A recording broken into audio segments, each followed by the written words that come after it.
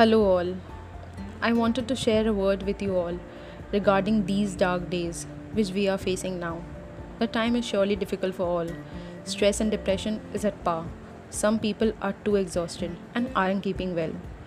I would suggest you all to please do at least one activity daily to get positive vibes and energy, be it praying, workout, meditating, or dancing.